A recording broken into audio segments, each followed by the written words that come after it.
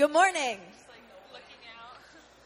Good morning, everyone. As we're still coming in, as we're in our first Sunday back to this freakishly early service, thank you for joining us. Please stand and let's worship our God together through song.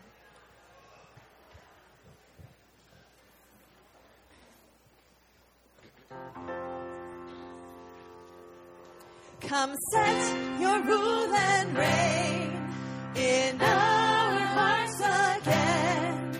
Increase in us, we pray. Unveil why we're made. Come set our hearts ablaze with hope, like wildfire in our very souls. Holy Spirit, come and make us known. We are your church.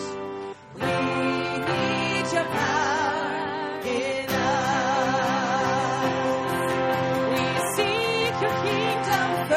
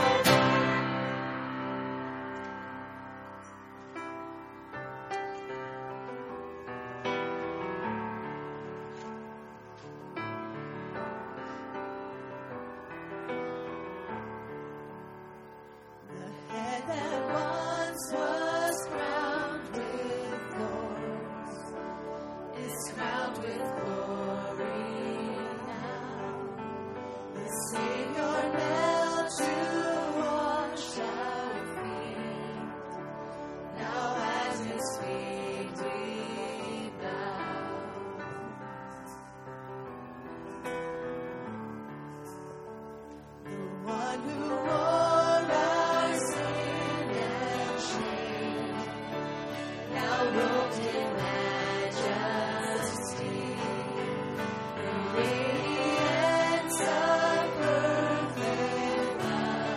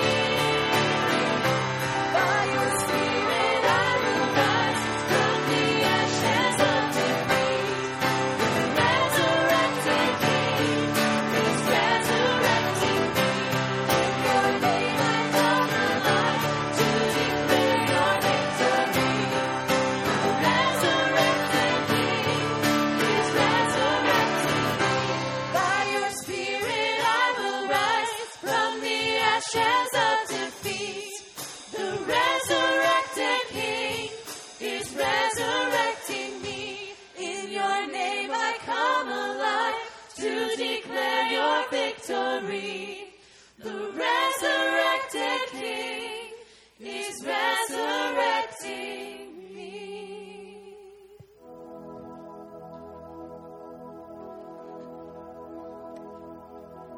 You unravel me with a melody. You surround me with a song of deliverance from my enemies, till all my fears are gone. I'm no longer a slave to fear. I am a child of God. I'm no longer a slave to fear. I am a child of God.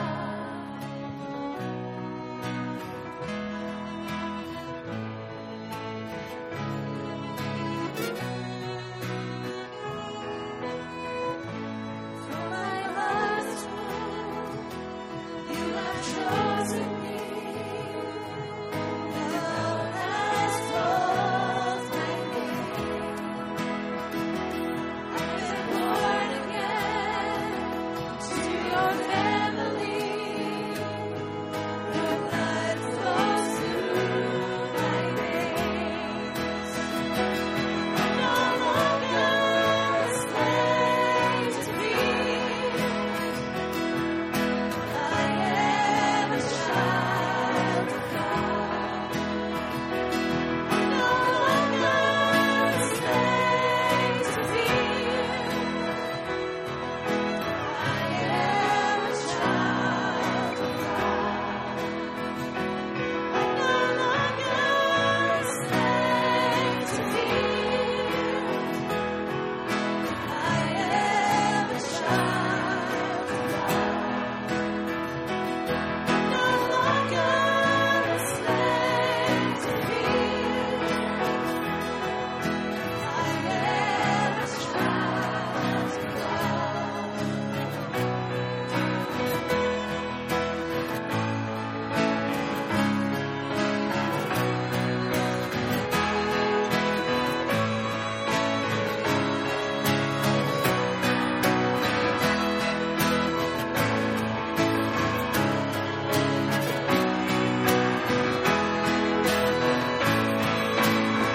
You split the seas so I could walk right through it. My fears were drowned in perfect love. You rescued me so I could stand and sing. I am a child of God. You split the seas so I could walk right through it. My fears were drowned in perfect love. You rescued me so I could stand and sing. I am a child of God. I am a child of God. I am a child of God.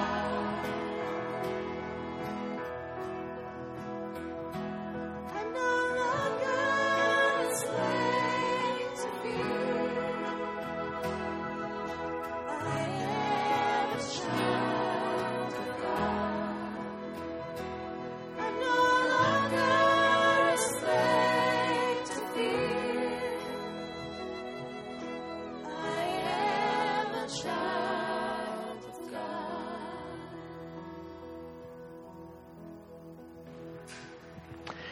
Father, thank you. We are your children. That we are no longer slaves to fear, but we have hope and life in you, and we've come today to worship you because we know that's true. Be glorified in our worship, even as you speak into our hearts. And we ask this through Christ Jesus. Amen. Good to see all of you here today. Share a word of greeting with others here in worship this morning.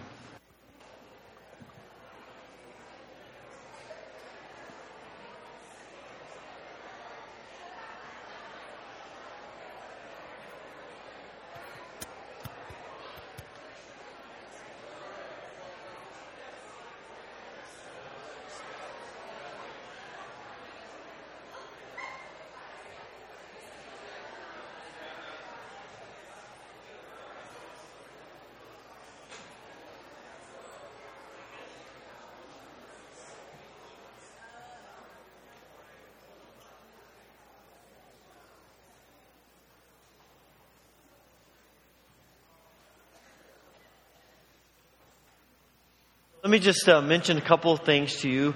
There are some new sheets in a pad in front of you in the pew rack. They're standing up like this. Yeah, they look like this. And these are ways that we're using to connect with you. If you're a guest this morning, we certainly encourage you to fill this out. But everyone else is welcome to fill it out. There are places where you can mark on here things you might be interested in knowing more about, maybe participating in, being part of. And these, we encourage you, you can drop in the offering plate, or if that comes too quickly, just leave it in the row and we'll collect them after the service. I also want to remind you, at 5 o'clock today, we'll be meeting, I think the weather's supposed to be nice, we'll be meeting outside over here for a picnic.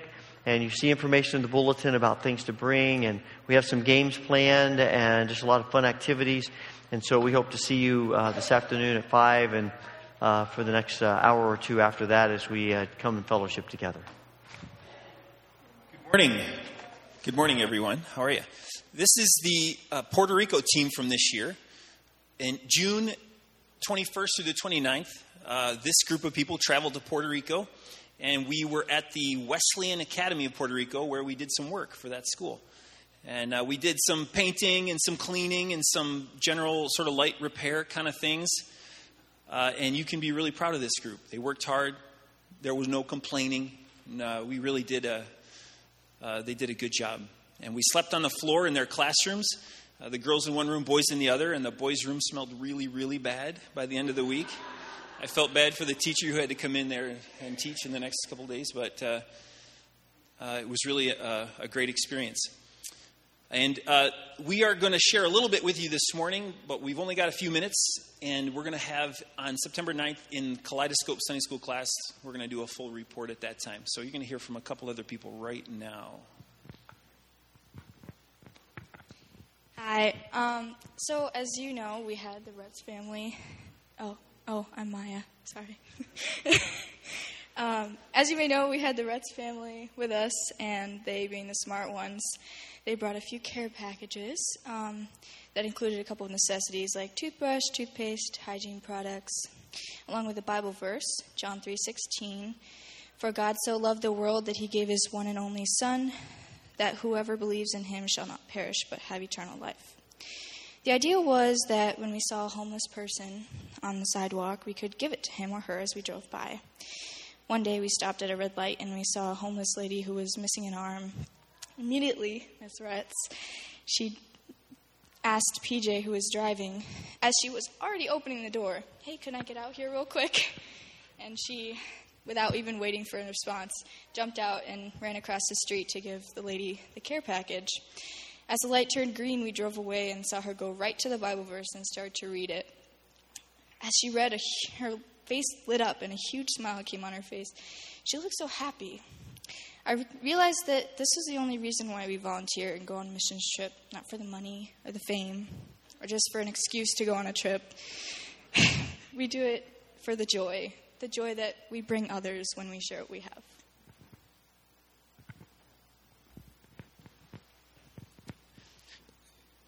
So our mission going to Puerto Rico, we were hoping that we would contribute to the identity development of our youth through service and experiences they wouldn't have otherwise. We wanted to encourage thankfulness for what we do have and compassion for those in need. Also to deepen our relationship with God, understanding his heart toward all of humanity and toward each of us individually. Our trip theme passage was Philippians 2, 5 through 11. It speaks of having the same mindset as Christ Jesus in our relationships with one another. Jesus made himself nothing by taking the very nature of a servant, and he humbled himself. Our individual and group devotions were aimed at seeing Christ's message of humble service and understanding his heart toward us through several of his parables. We study the invited guests from Luke 14, the workers in the vineyard from Matthew 20, the sower of the seeds from Matthew 13, and the Good Samaritan we ended with. Scripture says in the Good Samaritan, after he told the parable, Jesus asked the expert in the law, "Which of these three do you think was a neighbor to the man who fell into the hands of the robbers?" The expert in the law replied, "The one who had mercy on him."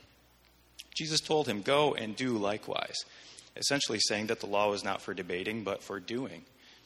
The Samaritan, he saw somebody in need, demonstrating eyes of service. He had compassion. He had a heart of service. He rolled up his sleeves and helped. He had hands of service. He went the extra mile with feet of service. He gave financially, the wallet of service. Pastor John and I took an Uber ride. Anyone take an Uber ride yet? This is my first. Great experience. So we took an Uber ride back to the airport after dropping off the vans at the academy and everybody at the airport. I was blessed to be a backseat eavesdropper on John's conversation with our driver. They asked each other what they did for a living when John told him he was a pastor and that he was in Puerto Rico leading a group of Christians offering service to the people there. Our driver expressed his experience with matters of faith, being pretty much isolated to church on Sunday. He explained that he had never seen someone actually doing the things outside of church that were preached about in church. He proceeded to express a desire to connect on a deeper level with God. Pastor John was placed there in that moment for a greater purpose than to receive a ride to the airport. We were all placed there for those 9 days for a greater purpose than to paint, help at a food bank, and deliver care packages. If interested in more stories, lots more stories, come to Kaleidoscope. September 9th, we'll be speaking there about the trip. God did some great things. We would like to thank all of you for your support, prayers, financially. We have all witnessed the church emulating the Good Samaritan with an eye, heart, hand, foot, and wallet all given to serve God. Thank you.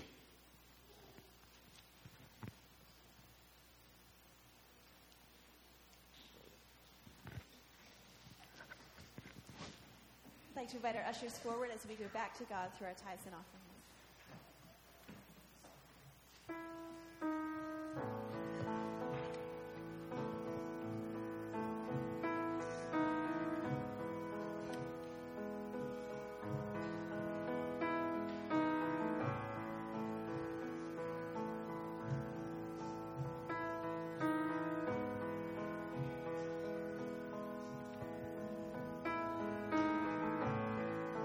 Walking around these walls, I thought by now they'd fall, but you have never failed me yet.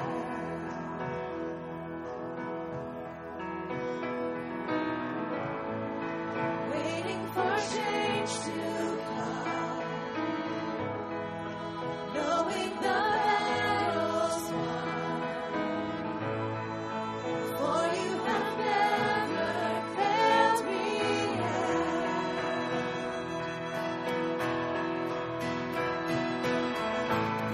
The promise still stands. Great is your faithfulness,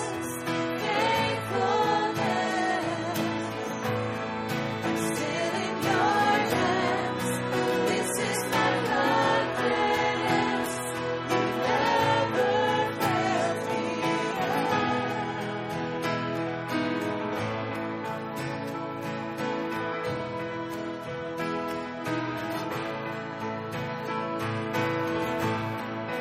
I know the night won't last. Your word will come to pass. My heart will sing your praise again.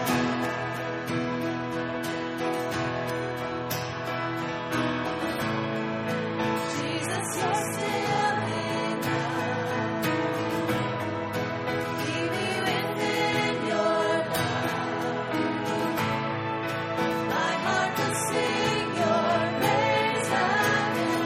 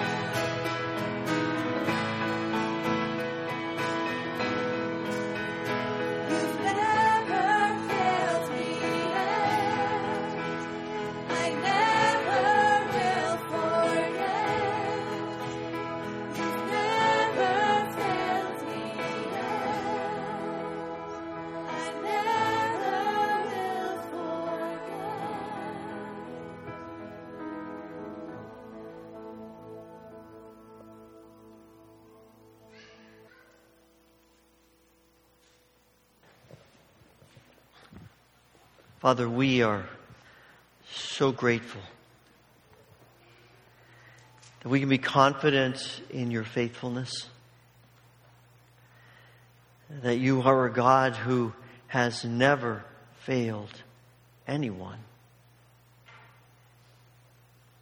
In the difficult times of life, when we struggle and we feel burdened and weighed down and the questions arise in our minds, remind us that you are faithful, that you are good. And may our hope rest in who you are. Father, it is because of your faithfulness, it's because of who you are, that as we gather today, we not only sing your praises, but we bring our burdens and our concerns to you, knowing that you hear us and that you are at work. Father, for some of us here today, the burden most pressing on our hearts has to do with a relationship. We pray for your healing. For others, it is something related to our work. We pray for resolution. We pray for strength. We pray for guidance. For some, it's about the future. And we pray for wisdom as we move forward in our lives. Father, as we gather today, we know that there are burdens that weigh upon us related to the pains and the difficulties and the disappointments of life. We think of those who are grieving today and ask for your comforting presence. We think of all who are struggling with health issues and ask that you would bring healing to Aaron Kohler, Karen Gardy, Phil Main, Dan Gurley, Florence Tuber, Rosalind Danner, Isabella Doherty, Gus and Louise Princell, Nancy Cole, Peter Lingenfelter, Doris Asepian, Isla Shea, Sheldon Emerson, Bill Getty, Mike Raybuck, Beverett, Emily Cricklar, and others who are on our minds today. And we thank you for your healing work in each of them. Father, we thank you for the ministries of this church as we looked at this line of people this morning who gave time and energy and money to go to Puerto Rico and to work there. We pray that you will bless their efforts. We pray that the fruit of their labors would be significant in Puerto Rico as well as in each of their lives and in us as a community of faith. We thank you for churches around us who are serving you. And today we pray for the Dalton United Methodist Church and Pastor Lauren Turner. May your grace be evident in this congregation of believers as they share your love with each other, with their community, and with the world. And Father, we pray for our outreach in the world. Thank you for the privilege you've given us to be a presence of hope and of helping folks who are right around us through our benevolent fund and our food pantry. Continue to burden our hearts about the needs right around us and give us the grace to do all that we can to help meet those needs and to help people see you and your grace. And we think of the world beyond us. We continue to pray for people recovering from tragedies and disasters all over the world, for refugees who continue to look and seek places of refuge, for peace where there is war. Father, we thank you for your church around the world. And as we think about Nigeria today, we pray for Ben Hegeman as he has been serving there, teaching there, working in Jos and in very difficult circumstances. A lot of upheaval and violence and opposition in this great city. We pray that you would protect your church there and that you would give to Ben an anointing on his teaching, on the relationships he builds, and the fruit of his labors there. Father, we pray for the presence of Christ to be so visible in the great nation of Nigeria. Father, thank you for hearing our prayers. Thank you that in all times and in all places we can trust you. Help us to know your grace, that we might walk in your peace and follow your ways. And we ask this through Jesus Christ, our Lord and Savior, the one who teaches us the model for prayer, which we now pray together. Our Father, who art in heaven, hallowed be thy name. Thy kingdom come, thy will be done on earth as it is in heaven. Give us this day our daily bread, and forgive us our debts as we forgive our debtors. And lead us not into temptation, but deliver us from evil. For thine is the kingdom and the power and the glory forever. Amen.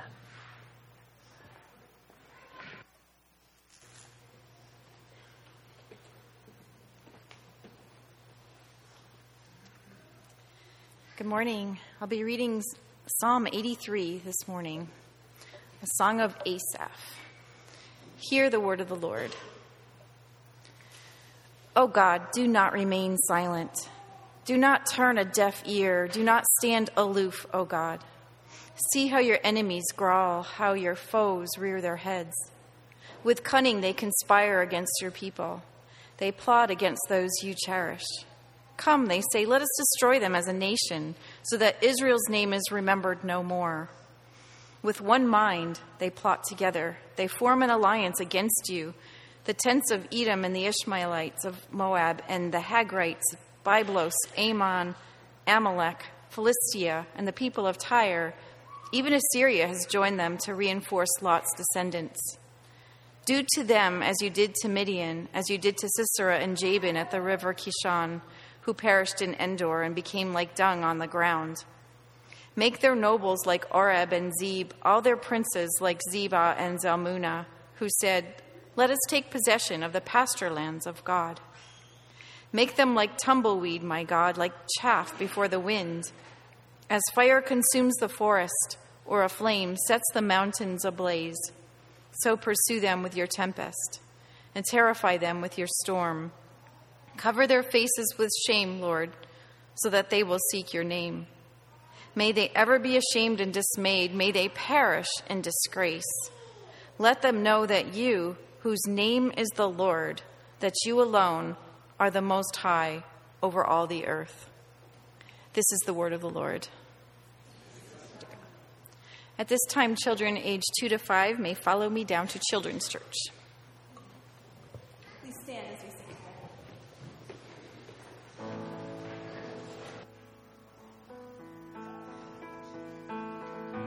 Letting go of every single dream, lay each one down at your feet. Every moment of my wandering never changed as what you see. Try to win this war, I confess. My hands are weary, I need your rest. Mighty warrior, king of the fight. No matter what I face, you're by my side. When you don't move the mountains, I'm needing you to move. When you don't part the waters, I wish I could walk through. When you don't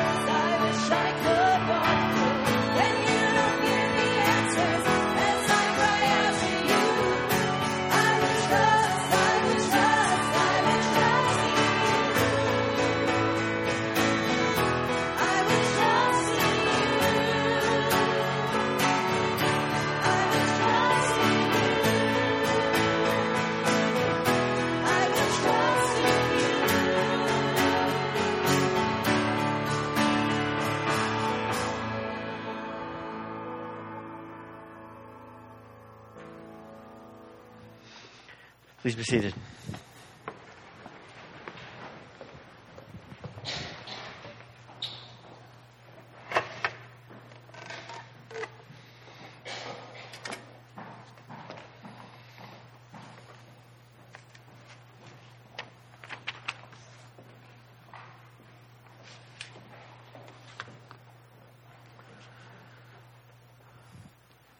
Sometimes the scriptures are difficult for us. Sometimes we read the scripture and we are left feeling a little bit confused. Sometimes maybe a little bit frustrated. Sometimes a little bit irritated. Sometimes a little bit worried. You know, there are passages of scripture that if we bring non-Christian friends to church, we really hope we don't read those passages in church that Sunday. And then we scratch our heads and we think, what in the world is that about? Why in the world is that in the Bible? And it just seems to confuse everything. And I suspect that maybe Psalm 83 might be one of those passages. I mean, this is a passage which causes some scholars through the years to say, one of the passages to say, the God of the Old Testament is not the same as the God of the New Testament.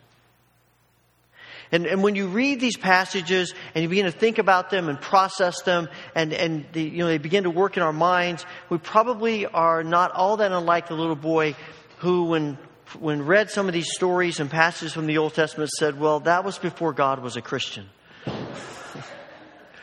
You kind of get that, right? Here you have Psalm 83. Israel is singing this song, crying out to God, saying, Lord, wake up.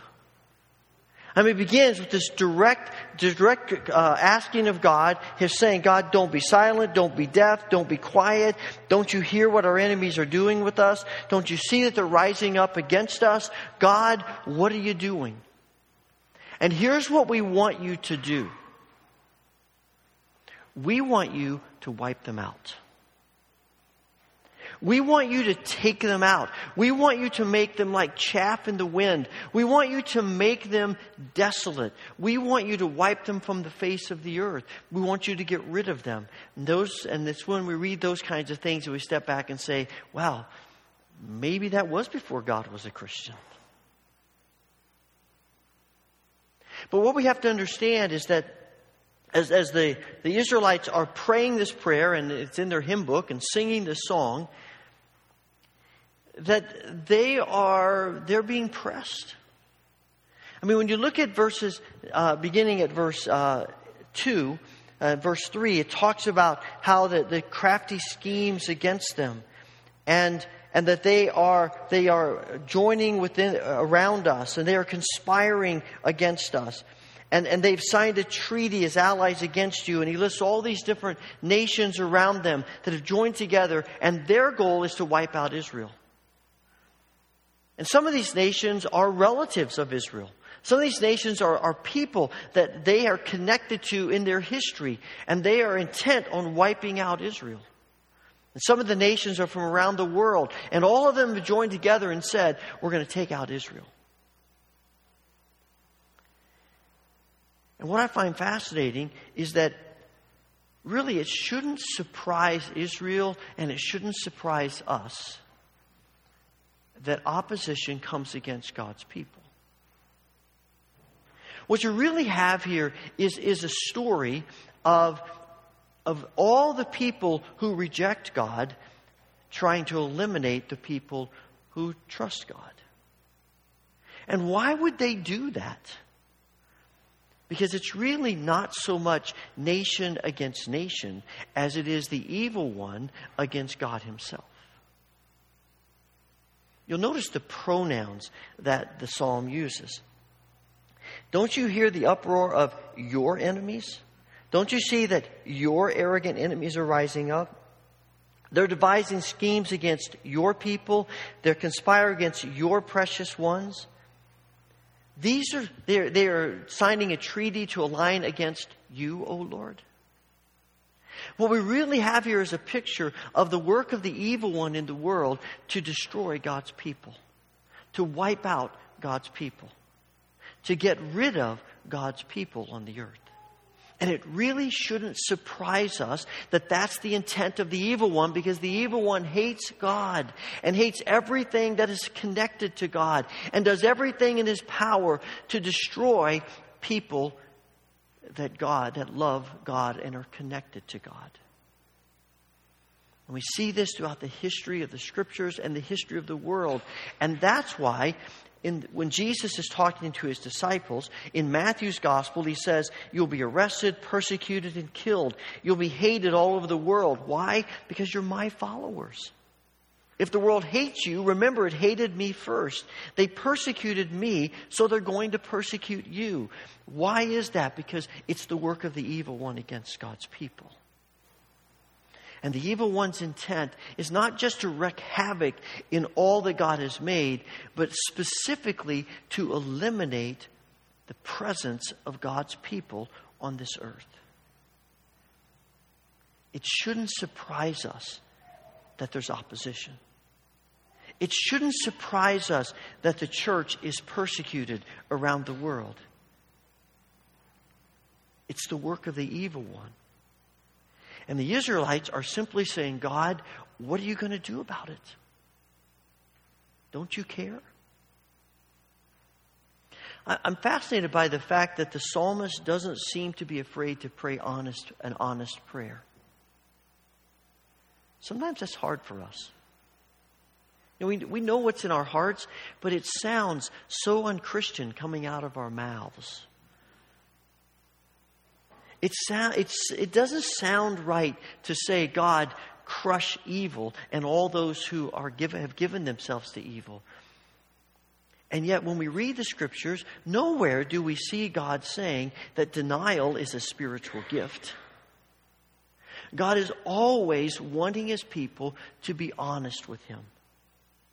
Because if we sense it, if we feel it, if we're thinking it, if it's a part of us, it is far better to say, God, this is where I'm at, than to pretend or deny that it's there. Because we all know what happens. If you just keep pushing things down that are a part of us, and you just keep pushing them and pushing them and pushing them, eventually they will explode.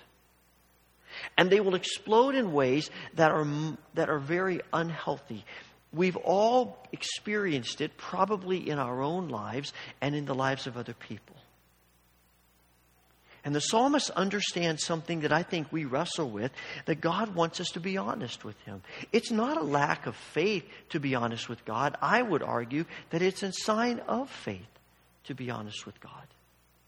That we believe God understands, that God can take it, that God cares about how we feel, and he wants us to be honest with him.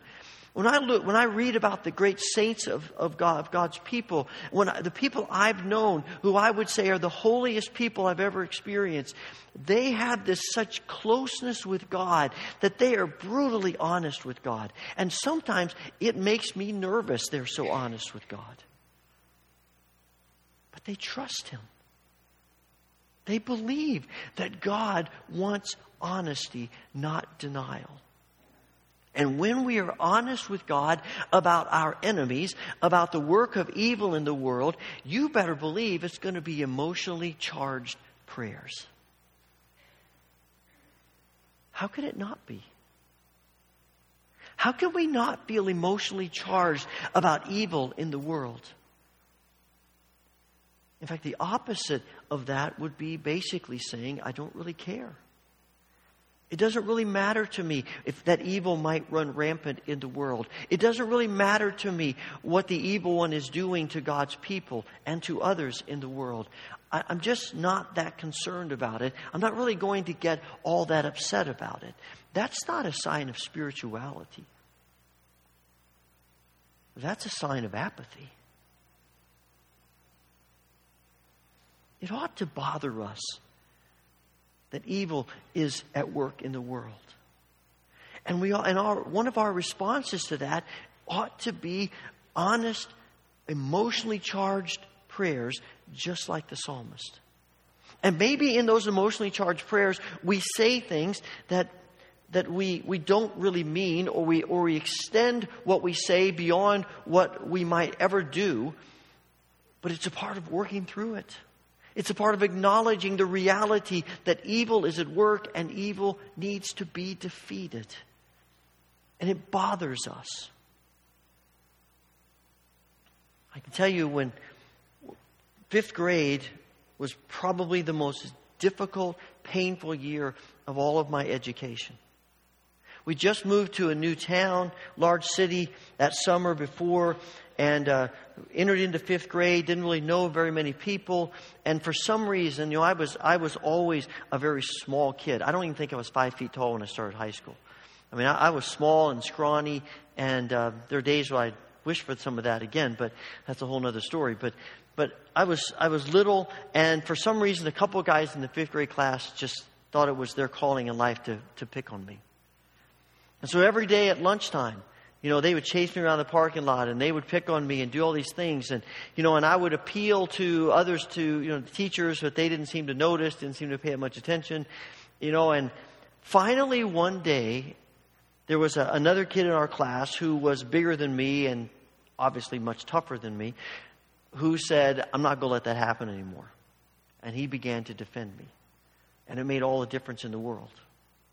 But I can tell you, there were some prayers going through my mind in 5th grade that probably I wouldn't want to admit. Because I was emotional about it, and it was painful, and it hurt. And I'm asking God to do things that I wanted Him to do. And one of the things that I think we have to keep in mind when we read passages like this is that we are viewing them from 21st century with 21st century Western eyes. I wonder how people in North Korea, I wonder how people in Nigeria and in Somalia and in Pakistan, in places of the world where they don't have the same kinds of freedom that we do, I wonder how they view a prayer like this. And I know for myself, sometimes I can become very judgmental about these kinds of prayers because I'm not dealing with the things they're dealing with. And I think it's important to keep that in mind. I also think sometimes we wrestle with these kinds of prayers and praying them honestly is because we have been so culturally acclimated that we find it hard sometimes to really see the work of the evil one in the world. I'm not sure we really truly grasp the gravity of the evil one's work in the world. The way that the evil one wants to do everything possible to destroy what God loves. And is at work continually to bring others into his perspective and to follow him in the pain and the hurt and the destruction of all that God loves. And I'm not sure in our Western mindset if we take that as seriously as the Israelites do and as the church through the centuries has taken it. And we should. It ought to bother us deeply when we see evil at work. It ought to be something that makes us emotional, something that we pray deeply about, because the evil one is real and the evil one is at work. But I think it's also important for us to understand that this psalm and the psalms like it are not so much about the personal nature of hurt and pain that we experience. This is really not so much talking about that person hurt my feelings or that person did something to make my life more difficult. This is about the kingdom of God versus the kingdom of evil. And this is about the nation of Israel. This is about God's people. This is about the church. And ultimately, it's about the presence of the church in the world. It's about the witness of the church in the world. And when Israel prays, God, don't let our enemies eliminate us, what they're really praying is, God, don't remove your witness from this world. In the midst of all of the evil taking place, in the midst of all that the evil one is trying to do, you have placed your people in the middle of all of that to be a witness to who you are and what it can be like to follow you. Don't eliminate that witness. Don't let the evil one destroy the witness that might change people's lives who need to see who you really are. This is about being the witness of God in the world. And when we pray for evil to be defeated, when we pray for God's church to be protected, what we're really praying is, God, let your witness continue to shine and grow that others might know you.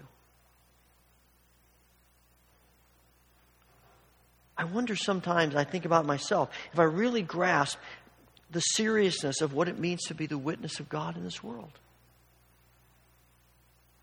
Sometimes it's easy for us to say, well, you know, if something happens to the church, God's Holy Spirit will still be the witness, and God can do whatever He wants to, even if He doesn't have His people.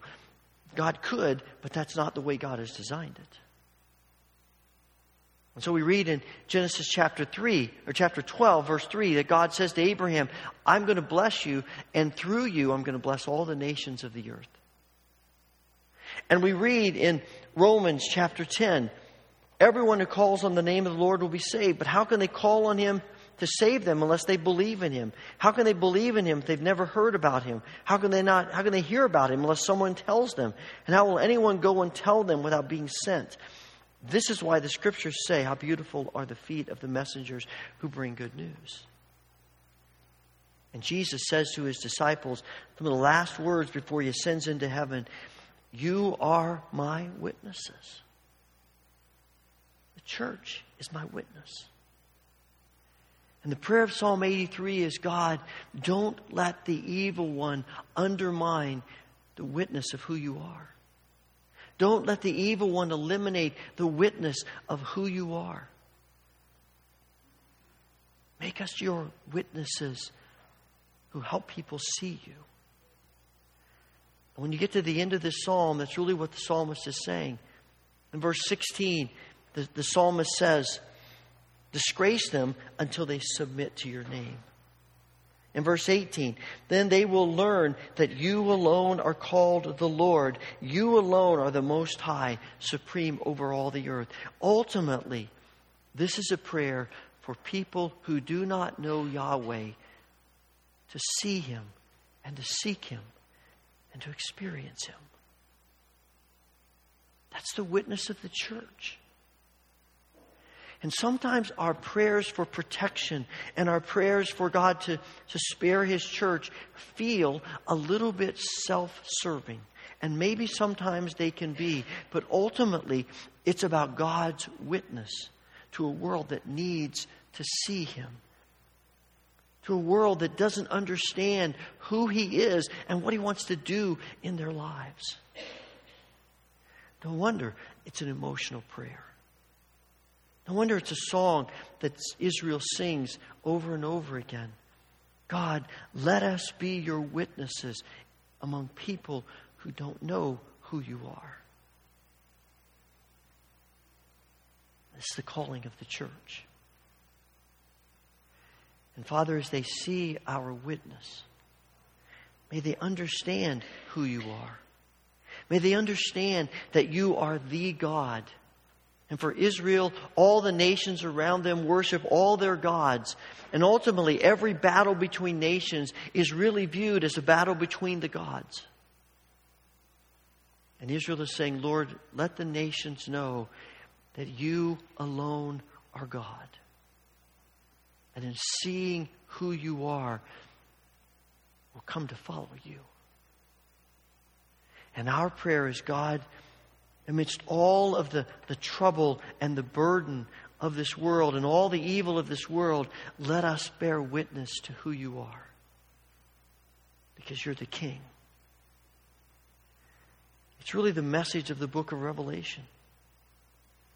You know, we read Revelation, and what we want to think about is, you know, what do these symbols mean, and what are all these prophecies? Ultimately, what John is saying to the church is, the risen Christ wins. Period. And when you know the risen Christ wins, you can pray with honesty. You can pray with faith.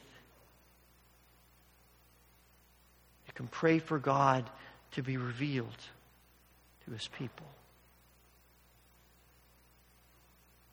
As I was thinking about this passage, the words of Jesus came to my mind in Matthew chapter 5. At the end of that chapter, Jesus says, He says, you've heard that the law says, love your neighbor and hate your enemy. I say, love your enemy and pray for those who persecute you. In that way, you'll be acting as true children of your Father in heaven. And I think as we read this passage and we have that in mind, the question that came to my mind is, can the prayer of Asaph in Psalm 83 actually be an act of love?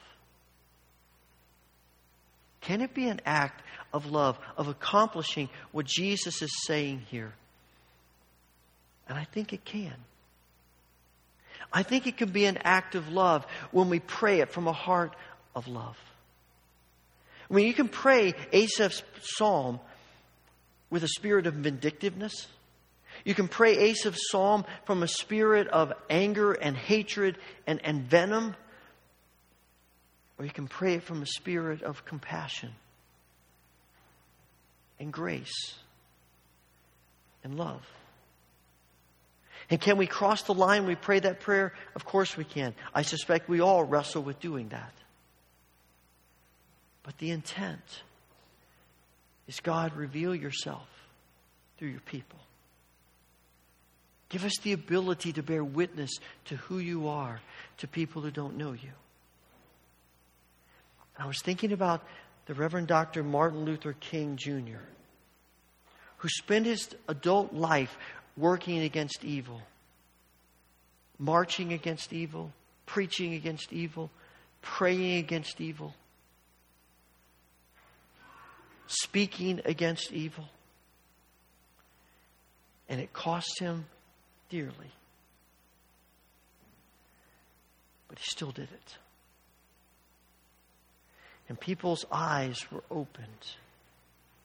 And they saw something they hadn't seen before. And maybe God is calling us to that same kind of prayerful witness. Because ultimately, God's answer to Asaph's prayer is not a sword. It's a cross. It's a cross. Do we have enough faith in God to believe that God, who is God alone,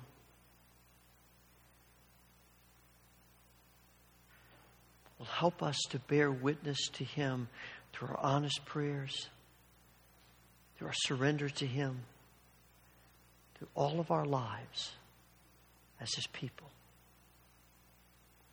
Holy Father, thank you that you alone are God, that you alone are the King, that you've called us to be your people, and that you will always have a people. Give us grace to trust you and to be your people.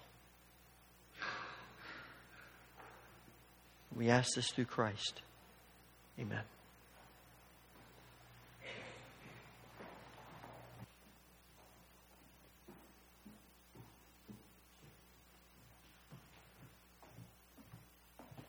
Please stand and join us as we sing.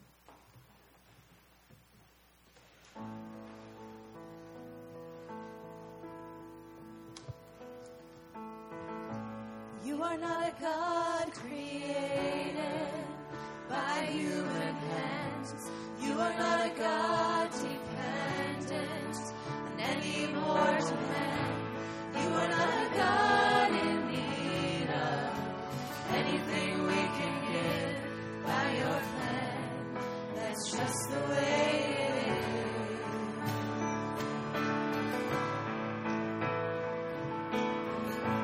You are not a God created by human hands.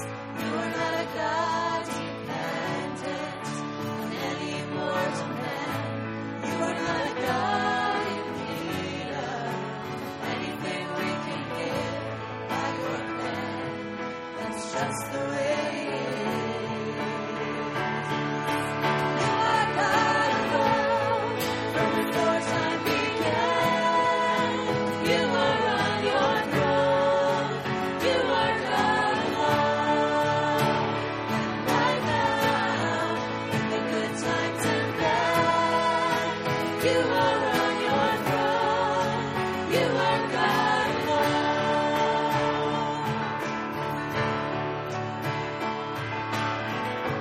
You're the only God whose power none can contest.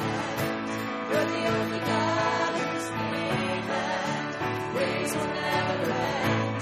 You're the only God who's worthy of everything we can give. You are God, that's just the way it is. You are God alone from before time began. You are on your throne. You are God alone. And right now, in the good times and bad, you are on your throne. You are God alone. You're unchangeable. You're unshakable. You're unstoppable. That's what you are.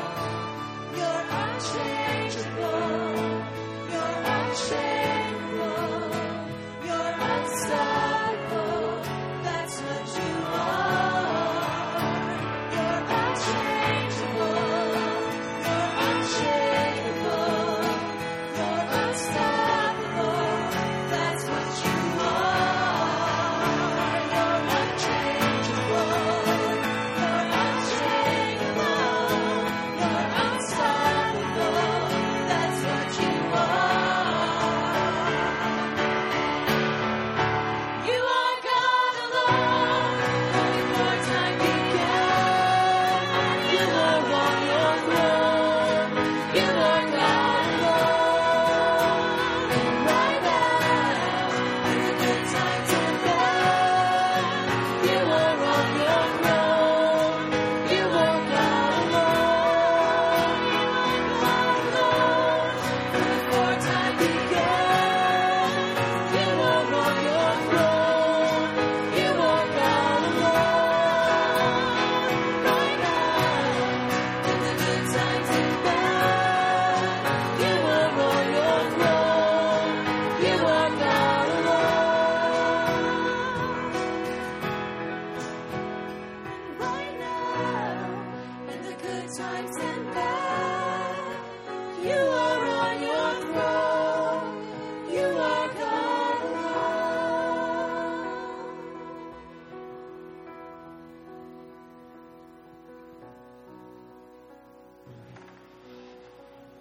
Receive the benediction.